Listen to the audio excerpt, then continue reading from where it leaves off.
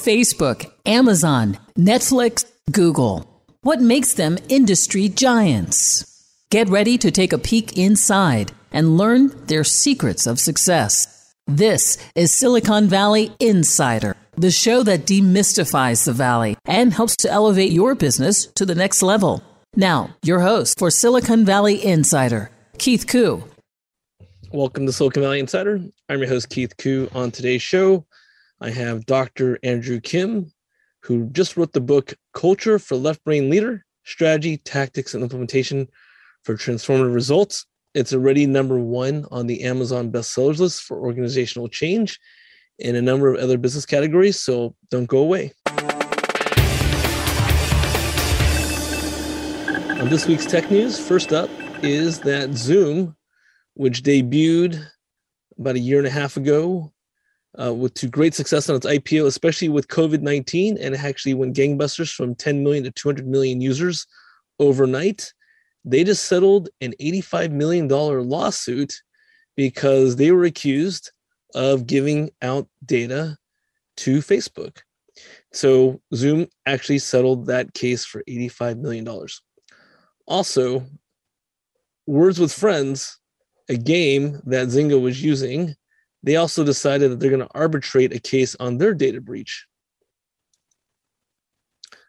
Food delivery services in the European Union are facing fines for GDPR over its AI algorithms, claiming that the AI discriminates against certain people.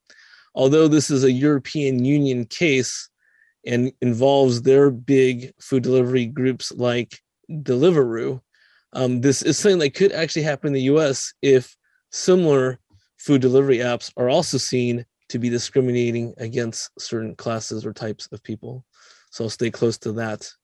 In our last story of this week, Japanese startup iSpace has just raised $46 million for planned moon missions. And this is just something that's becoming more on the forefront as companies also like Firefly are competing to deliver low-cost moon missions.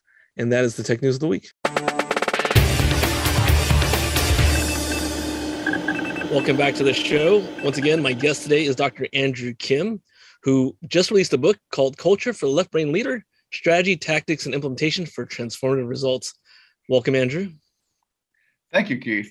Thank you for the opportunity to talk about a little bit about the book. It was a big project of mine to share some major realizations that I've made along my own business journeys and along when I've helped other businesses with it as well too. Some of the trends and patterns I'm finding to actually consolidate a lot of the lessons together within that book. So I'm very glad to have it out. Thank you very much. Sure. Well, congratulations. I mean, I think this is where the interesting part of the journey is finding out more about you. I mean, you start off as a dentist. That's right. How does a dentist go on to write a book on culture and strategy? That's a great question. Well, first of all, I have a training in dentistry, periodontics, and also an MBA. So I've always had an interest in the topics of business as well too. And part of the fact you'll realize from the title of the book is Culture for the Left Brain Leader. So I am a left brain individual. So and why don't we explain what left brain versus right brain is? Absolutely. A left brain is someone who sees the world with logic. They perceive it based upon systems, analytics, data. So not only that, along my training from an MBA, that's just how I got to understand business. And so even when I embarked upon my journey as a business leader from as an entrepreneur, the first thing I did was I consolidated the best processes and systems within the industry. And not only did I do that, I actually started looking for other processes and systems from other industries. Now, when I started the business, it actually came together pretty nicely and quickly. However, you plateau at a certain point. And when you say started a business, you mean a business as being a periodontist? Yes, I did perio as a consultant and also brick and mortar as well too. Okay, just want to make sure we have context that when people think about it, oftentimes they're not thinking about that they're dentists, they're periodontists, they're endodontists. These are actually businesses. They're more thinking of this is my healthcare provider. But yeah, I wanted you to go more into that. Sure, absolutely. So I mean, there are a lot of similar moving pieces. In fact, I actually gained a lot of inspiration from the tech industry and how they do business. They do business very differently from other industries. But that aside, we grew very rapidly from the beginning, and we plateaued at a certain point. And that's actually when I encountered a lot of challenges with my team, profitability, ability to maintain quality assurance. And at the same time, started bringing all my problems home, all my stresses, everything that happened at work. And I quickly realized this is not a good, sustainable situation. And at that point, that's when I started working with a business coach who encouraged me to look at things from a different angle. Well, long story short, after a lot of cuts and bruises, sweat, blood, and tears, we pulled through. And actually, it was me getting past the mindset of systems and processes. Naturally, I already think like that. So whenever I had challenges, I would try to introduce more systems and processes. That was actually counterintuitive because I wasn't addressing the issues head on, which was actually more in the lines of culture. Now, interestingly, when I was addressing them, I didn't know that's what I was doing. I was pretty much encouraged to do a particular set of things that were based upon management and leadership, and I did them. And it was very uncomfortable because it wasn't my natural way of doing things. Well, long story short, we got through, and we pulled through and got to a situation that I'm very happy with. That's when I started reverse engineering, because I needed to understand what I went through. What did I just go through? Because I went through a major transformation process. And nothing that I studied or consolidated in terms of processes and systems actually made sense. And that's when I started trying to understand it. And that's when I realized it all consolidated in the topic of culture.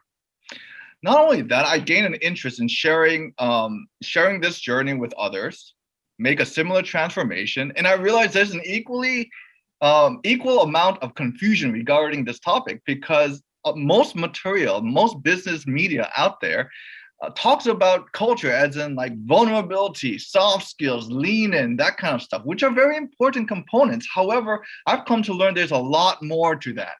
And that's when I started, again, doing what I normally do, try to bring in every knowledge base to explain the phenomenon that I went through.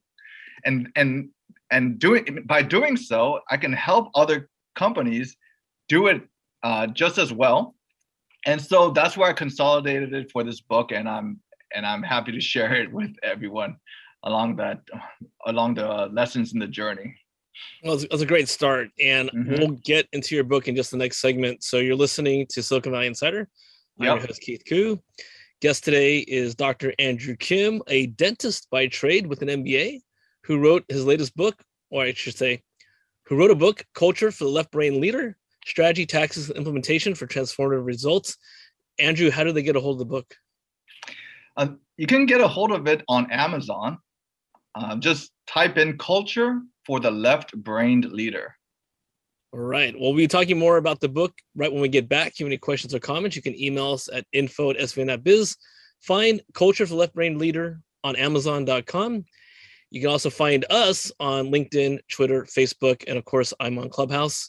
And we'll be right back. For questions or comments on today's program, call 1-888-828-7846. That's 888-828-SVIN. Now, back to Silicon Valley Insider. Once again, your host, Keith Koo. Hey, Insiders. Welcome back to Silicon Valley Insider. I'm your host, Keith Koo. My guest today is Dr. Andrew Kim, a trained dentist, periodontist with an MBA, but he also has done a lot of work on strategy and just came out with a book called Culture for Left Brain Leader, Strategy, Tactics, and Implementation for Transformative Results. Welcome back, Andrew. Thank you, Keith. So Andrew, the famous business coach business leader Peter Drucker once said that culture eats strategy for breakfast. Yes, he did. How does that resonate with the work that you've published? Oh, I actually quoted within the book at one point, but I wholeheartedly agree with it. The most fascinating thing is once you actually take a step back and reevaluate the infrastructure of your organization based upon the people and the culture, you realize a lot of other things starts filling in the dots, the gaps. And what that does is when you actually lead through culture, it consolidates a lot of the other technical moving pieces together to the point where you no longer need to know every single thing that's going on within your organization, which is an empowering thing.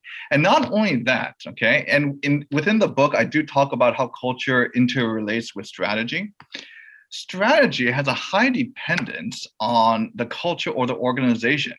Like, given the same amount of resources, capabilities, and processes introduced within an organization, the output of ROI and the desired synergistic efforts are very different. And the differing point is actually the culture or the organization. So doesn't it make sense to actually intentionally invest in the culture of the organization?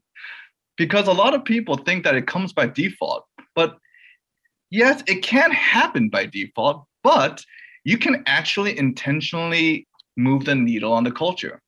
It's not easy to do, and not a lot of people understand it very well, and that's where we actually talk about and dive deep within the book. Thanks, Andrew. Mm-hmm. So, as we've discussed offline, my undergraduate work is in organizational development, organizational behavior, and I love this topic. Having spent all of my career in Silicon Valley, in San Francisco, banking and or technology companies, I was always fascinated with culture in business. So when the book came out, Good to Great, written by James Collins, he talked about the level 5 leaders. And I'm going to brag a little bit because the first company I worked for was Wells Fargo. Now, not the Wells Fargo today, but the Wells Fargo 90s, which at the time was considered the best run bank in the world. We did the world's largest bank merger at the time, First Interstate, which I was on the M&A team for. And then in the book, he wrote about Cisco Systems, where I spent most of my formative years, and how John Chambers, who was at the helm for 20 years, at that point in time when the book was published, he was Collins had written that John Chambers could be the next level 5 leader. Now, that did not happen for whatever reason, but just super fascinating because I've spoken a lot offline about how each of the Silicon Valley tech companies has its certain culture, certain style. When I negotiate deals with these companies, oftentimes I have in mind what their corporate culture and strategy is and how I actually negotiate with them or against them. So it's just fascinating that you are actually synthesizing that into a published work. What was the impetus behind the book? You talked about your background. You talked about how you saw patterns. What actually got you to write this book? Well, one major thing is the single most important realization I made in my life. It's because I actually hit a low point, which got me to start looking into for answers. I was stressed out. Profitability was taking a hit. I couldn't quality assure everything the way I wanted it to. Team dynamic was a challenge. And it's a very stressful place to be. And because it turned my life around so much, that's why it meant a lot to me. Because it really was one of the greatest realizations I've made. Now, interestingly, it's a very tough topic to rationalize. And also, I just love understanding things. And that's why I had to go ahead and dissect it in order to repeat it, because I wanted to help others along the journey as well too. And interestingly, the larger an organization gets, because it's at scale and no longer you have direct access to everybody, now you have to do it with organized efforts. Now the moving pieces changes a little bit as well too, which makes it a little bit more interesting. Okay, so again, we talk about approaching that at scale within the book as well too. But it's a very, very fascinating topic, and most of the business media out there, I don't think it does it justice, because so much of it is about fluff, hype. Well, I do know that a lot of those soft skill components and leaning in is a heavy lifting component in it. But then I've come to realize that that's just one of the pieces. I found that there's around 5 pillars to really helping an organization intentionally transform its culture. And how we approach management and leadership is one of them. And it is a tough one to move, especially for larger companies that tend to have a more traditional way of doing things. But there's more. Another one is how we set up our rituals and rhythms in terms of how we checkpoint and reevaluate where we are at, how we design that's actually a major one, what we do and how we do it. Another one is how we approach strategy.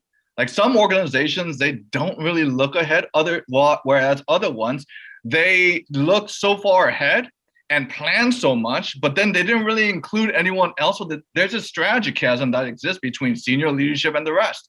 Otherwise, there's also another type of where you almost call them like a flavor of the month strategy, where they just swap around so much that no one really knows what's going on. Another one is our cross functions. It's not just about the soft stuff. There are a lot of operational processes, human resources, and even finance considerations that can either block or support it. And oftentimes organizations have processes in place, especially the larger ones. However, they haven't been intentionally designed in order for the culture to flow in a very organic and vibrant manner. So reassessing that's also very important. And the last one is, if a transformation is necessary, maneuvering around the buy-in process within consideration of the psychology of the people we're trying to get buy-in for. That's another major component. That can be a tricky one when there's some wound healings that need to occur. But some organizations, we already have a great environment. So tweaking little things here and there can actually create a ripple effect of an enormous amount of value, because some organizations that I've helped, they already have the philosophy in place. However, there's these little blockers here and there in terms of how they've structured their rhythms and rituals or processes or cross functions, and just by minor tweaks, we can create an enormous amount of value. So, I think culture is much more than what people make it out to be, and a lot of businesses, a lot of leaders, they sometimes discount it as like a checklist or fad item that they need to go through in order to get things done, or they abdicate it completely to their HR department or some of their middle managers. However, that doesn't really work too well. An approach that actually uses business and strategy integration in mind tends to work a lot better. And that does involve some involvement, a reasonable amount of involvement. Not too much from the senior leaders, because I know they have a lot of high priorities and juggling a lot of things at once. But it tends to work very well, and a flow occurs in a very vibrant and organic manner. Let's come back to that in our next segment. Sure. And I appreciate you gave the 5 pillars. So download the podcast if you want to catch those 5 pillars again. You're listening to Silicon Valley Insider. I'm your host, Keith Koo. Guest today is Dr. Andrew Kim, who just released his book, Culture for a Left Brain Leader, Strategy, Tactics, and Implementation for Transformative Results. It's available on Amazon.com. And if you have any questions or comments, email us at info@svan.biz. Find us on Facebook, Twitter, or LinkedIn, and we'll be right back. For questions or comments on today's program, call 1-888-828-7846. That's 888-828-SVIN. Now, back to Silicon Valley Insider. Once again, your hosts, Keith Koo. Welcome back to Silicon Valley Insider. I'm your host, Keith Koo. My special guest today is Dr. Andrew Kim, who just wrote the book, Culture for the Left Brain Leader, Strategy, Tactics, and Implementation for Transformative Results. It is a #1 bestseller on Amazon in organizational change and a number of other business categories. So we'll be talking more with Dr. Kim in just a few moments. On this week's Cyber Tip, I'm going to talk about 2 things: sort of related that they both involve ransomware, but they're different. So one is that ransomware actors have now gotten more sophisticated and have set up a realistic call center to field customer support inquiries and then to get you to download ransomware onto your machines. So if you've misdialed a number very close to a legitimate phone number to a call center, or whether you are responding from a phishing attack via an email, they're now going to have you talk to what feels like a legitimate call center so that they can find a way to get access to your machine or your phone.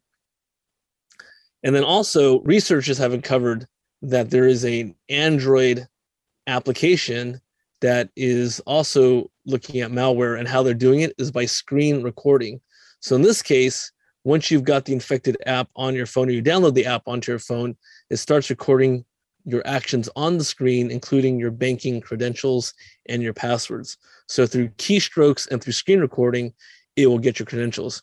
I bring up both the call center and the screen recording is just something that you as the individual need to prepare yourself for, and just always be vigilant. And that is the cyber tip of the week. Welcome back to the show. Once again, I'm joined with Dr. Andrew Kim, who just released the book titled Culture for Left Brain Leader, Strategy, Tactics, Implementation for Transformative Results. It is available on Amazon.com. Andrew is a trained dentist, periodontist, but also with an MBA has helped organizations transform with the idea that culture is important. So welcome back, Andrew. Thank you. Thank you, Keith. So glad to be here.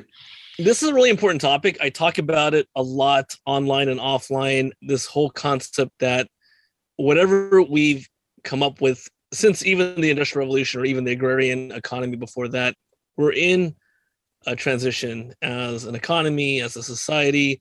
And here in Silicon Valley, companies are seen as more nimble than traditional industries or other industries.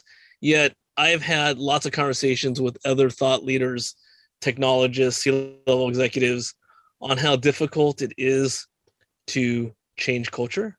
So one of the things that comes up very often is this concept that tech companies, as they get successful and big, they want to protect the core. And so to do anything, any adjustments, because earlier in the show, you're talking about making some tweaks here and there, you can get better results. So we've used examples like turning the Titanic. We've talked about how, like when I was at Cisco, we would actually seed companies internally. So some of the biggest products at Cisco were stealth spin-ins, which are like homegrown acquisitions. And that when they launched, yes, they were successful products, but at the same time, they actually negatively impacted general feeling by the mass of the corporation.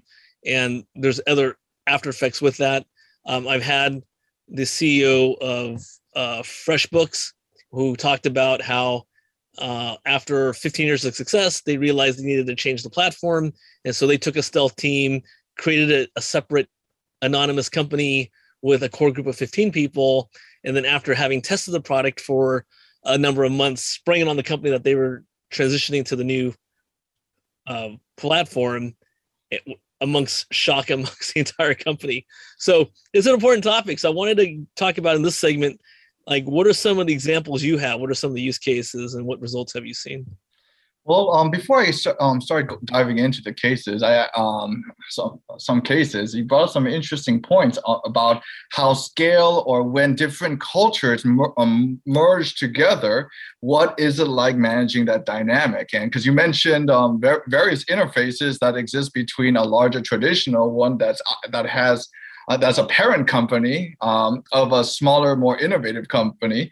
And that in of itself is a very unique dynamic to try to manage, simply because the smaller company, they're used to doing things bottom up and innovatively. Yet the parent company oftentimes has a lot more red tape and also does things on a top-down manner with fixed budgets, and this is how we do things. So it's a very unique dynamic to manage. And that being said, sometimes it has to be in a consideration where they have to be managed in a different way. Now, sometimes I can alter expectations that are happening from other parts of the organization. So there are a lot of nuances associated with that situation. So I just want to throw a couple just thoughts on that. But going back to just maybe like a particular case where we talk about intentionally moving the needle on a culture. Now, I'll start talking about a situation where it was a company that I began helping in the earlier phases of COVID. And there were challenges associated with trying to get used to the remote work environment. At the same time, they were growing, and as they were growing, it was getting harder and harder to maintain and manage the culture. They really wanted to maintain that startup feeling. However, as you scale it, as you know, that's hard to keep that, because the thing is, you don't have a small group of co-founders that have skin in the game as the core team anymore. There's more people that aren't in that situation. And in a situation like that, you have to actually make a realization and recognition that that is no longer the majority of the people, and start shifting the mindset into what works when we try to scale. Now, that being said, when we're trying to shift a culture, we have to understand the various phases of psychology that exist within it. Okay, in the first phase, I like to call it just the pre-culture phase, really, which is really where everyone's just trying to meet the business needs. Okay, so no one's really thinking about it. The second phase is culture awareness, which is when we're starting to become aware of it and try to be intentional about it. We can plan ahead in terms of setting up some communicational structures in place so that as we try the transformation, we are well prepared for it. Because I can tell you, when you go into the third phase of culture initiation, that's a scarier phase if we're actually doing a transformation, because that's where we have to be vulnerable and sometimes lean in. And that's where sometimes where we need a little wound healing. And there might be some disgruntled folks. So having good communicational plans, really understanding our audience, what their mindsets are, what do they want to hear, and also having the right channels in place so that we can have an organic discussion as we go along. That's pivotal, because I remember the first time I did a culture transformation, I didn't have any of that. And so I was just told, hey, you know what, tell your team X, Y, and Z. It's going to be great. I did it. I was told it's going to be awesome. It wasn't awesome. What I found out was 1/3 of the room, they looked upset. 1/3 of the room, they couldn't care either way. The other third of the room, they seemed happy. I was going in there with the mentality that most people would be happy, but that's not what happened. And then I had to deal with fires there afterwards as well too, because I just shifted a lot of things from what people anticipated. Is there a difference between the command top-down approach from the leadership? Because you were talking about 1/3, 1/3, 1/3. Does it matter in terms of who's in power and who's engaged you to do the transformation? Oh, absolutely. I mean, the way I like to look at it is, this is where we have to start looking at who is bought in and where they're at based upon influence and also based upon their attitude. Hopefully, the more influential ones are on your side. Hopefully, okay. But besides that, there is like a measure of how much they're bought in and by when. The closest analogy I have to this is the product life cycle. You know how there's early adopters, majority, and laggards. So you want to know who your early adopters are. And in such cases, you want to partner with them, okay? And partner with them so you can win over the majority, because the majority isn't going to be bought in until they see more and more people follow suit. So number one, setting your expectations real so that as you're getting buy-in, you're not going to get everyone right off the bat. So, as a leader, you don't have to be disappointed, be patient, continue based upon educating them, getting their buy-in, letting them know how they fit within the organization based upon this transformation, et cetera, et cetera, et cetera, and hitting it from multiple angles at once, especially with those who are your early adopters. And some of your early adopters are also the ones who are also conceptualizing initiatives as well too. And then there's the laggards. Now the laggards, there's two different types of laggards. There's a laggards who are who actually have legitimate concerns that want to be heard and want those concerns addressed. So you can actually turn them over to someone who's bought in earlier on and partner with them. There are those who aren't like that, okay? And sometimes we have to monitor them in a way where not a lot of damage is being done within the organization, if you know what I mean. So there has to be a prudent understanding of the buy-in landscape, okay? And a good plan of attack to keep people on the same page, okay? Because once we actually achieve that's when we can go for a phase where we're actually trying to marinate things. And that's when ownership is starting to come about. That's when you see light at the end of the tunnel. That's also when they take they're starting to own the processes and improving them on their own. That's when the transfer of ownership occurs as well too. And as a leader, that's when things are feeling great again. Now, phase 5 is the phase of culture of strategy. So we're not done yet. Just because we got them to own things, you haven't extrapolated maximum value. Now we're trying to get the organization to look strategically together with you, which is also synonymous to trying to get them to think proactively, also trying to get them to think innovatively. You know how many organizations try to do that, but sometimes they haven't thought about the culture first, right? Now, that being said, that's another vulnerable point, because sometimes we're thinking, oh my goodness, are we ready to have them think strategically with us? Is this going to open up potentially a can of worms? So that's where you do have to hit that from multiple angles. I like to compare that with opening up a floodgate, okay? Because the thing is, let's be real, as leaders, we've faced situations where we get a lot of suboptimal ideas, and if we don't receive them well, sometimes there can be some unhappy people. So that being said, having a clear direction, I like to use a line of sight vision, not the overall vision, which typically has a 3 to 5 year time span, a line of sight, which is more about 1 year that you can revisit it in like a quarterly increments, or like strategy sprints or something like that, something that's nimble so that you can adapt very quickly if the market environment shifts on you, which is very important in technology. I like that. I like how we're wrapping on to go line of sight versus broad vision, because sometimes that takes too long. And especially now in the way that rapid change, you need to be very nimble. So Andrew, thank you so much for being here. Yeah. So you've been listening to Silicon Valley Insider. My guest today is Dr. Andrew Kim, who wrote a book, Culture for Left Brain Leaders, Strategy, Tactics, Implementation for Transformative Results, available on Amazon.com. Don't go away, because we come back. Andrew's going to talk about his view on the pivot, how people are going to implement these changes.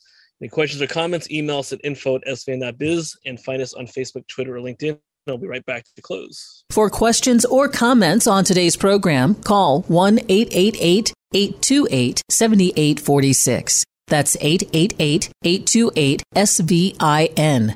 Now, back to Silicon Valley Insider. Once again, your hosts, Keith Koo. Hey, Insiders. Welcome back to Silicon Valley Insider. I'm your host, Keith Koo.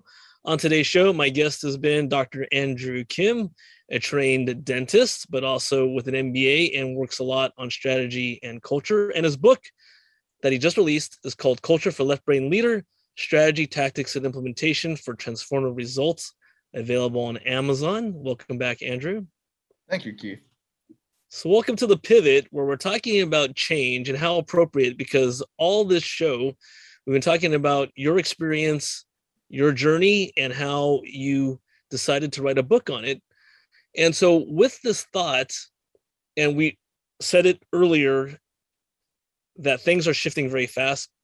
We ended the last segment with that you actually advocate for line of sight thinking versus a broad vision, because sometimes it takes too long to implement. How do you think people are going to be iterating rapidly, given that the economy is moving very fast? Well, first of all, I'd like to advocate both of them, or an overall vision, but then actually a breakdown with line of sight visions. But and it does give you the nimbleness to pivot appropriately. First of all, I think today's market landscape is something that that we've never faced before. It is changing so rapidly, and companies that are more rigid and have trouble adapting are having challenges maintaining relevance to both their employees and their customers. And I think the pandemic just amplified that. And one thing is, I don't think it's going to just stay the same. I think it's going to continue to adapt. And one of the most important things and value adds for approaching an organizational culture intentionally is that such organizations are much more adaptable to change. I think that's a key thesis because I know one thing that people are talking about is how the labor market is changing, how the cost of goods are going up, more automation, AI may be taking over a lot of jobs, and who knows, 5, 10, 15, 20 years. And is our government going to be adequately prepared to shift the skill sets of such large number of people so that they're okay? Or is it going to be more socialistic? If it does, what's going to happen These are all topics I talk about regularly. And yes, automation conservatively, McKinsey says will affect 39 to 73 million American jobs in the next 5 or 10 years, which is about 50% labor force. Yes, that is a frightening statistic. And let's just imagine what the government is going to respond as, if you don't mind me just talking about that a little bit.